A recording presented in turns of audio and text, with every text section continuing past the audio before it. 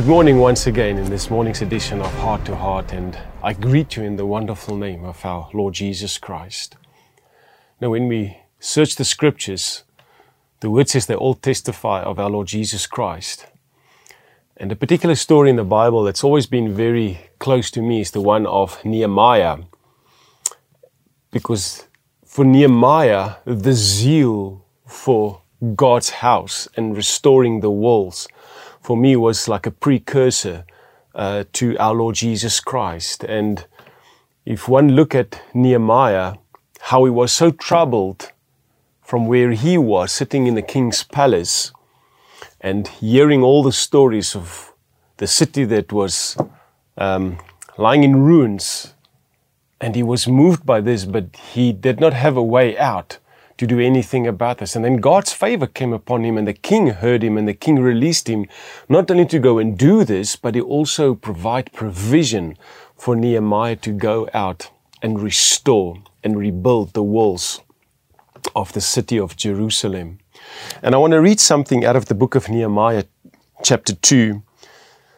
He took a few people with him and he went out. He went out by night.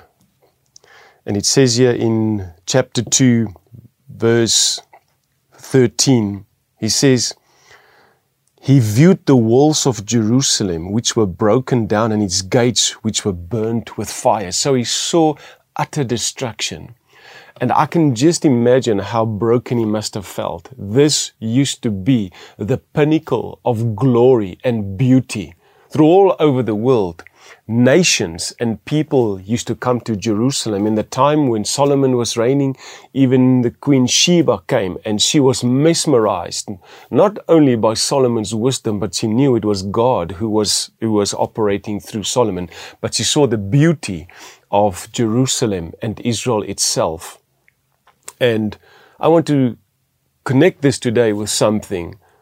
Many of you perhaps have some broken walls and have some gates that have been burned down in whatever form, fashion or way it may be, whether it is through relationships, whether it is through physical health, financial situation. You know, I want to say this to you. I know a man who is a carpenter, and it's his job to do restoration and repairs. And this man is with a capital M, and you know him as well. This is our Lord Jesus. He is in the business of restoration and building and making it better. And he will stir it in the heart of every man and every woman to do likewise. As Nehemiah was moved to restore the walls of the city of Jerusalem, so God will put it in your and my heart to restore the things which are broken, because it is God's desire that we live within the fullness of provision and protection, where there is no hole or nothing broken down for the enemy to come in. And we only find it in Christ. We all know how the story ended up in the end, and to God be the glory.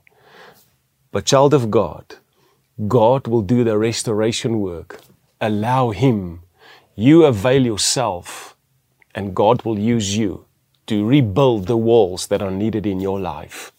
Heavenly Father, we thank you so much that reconciliation came through our Lord Jesus Christ, and it is your desire to rebuild the things in our lives that are broken down, that are not right, so that they can be replaced by that which is the better. I pray, Father, that this person that's listening this morning, Lord, that you would do the healing work, the restoration work, the rebuilding in this person's life, that they may experience the greatness and the goodness of your mercy and your grace. And then they will go and tell the world of what you've done for them. In Jesus' name we ask this. Amen. Have a wonderful day this morning.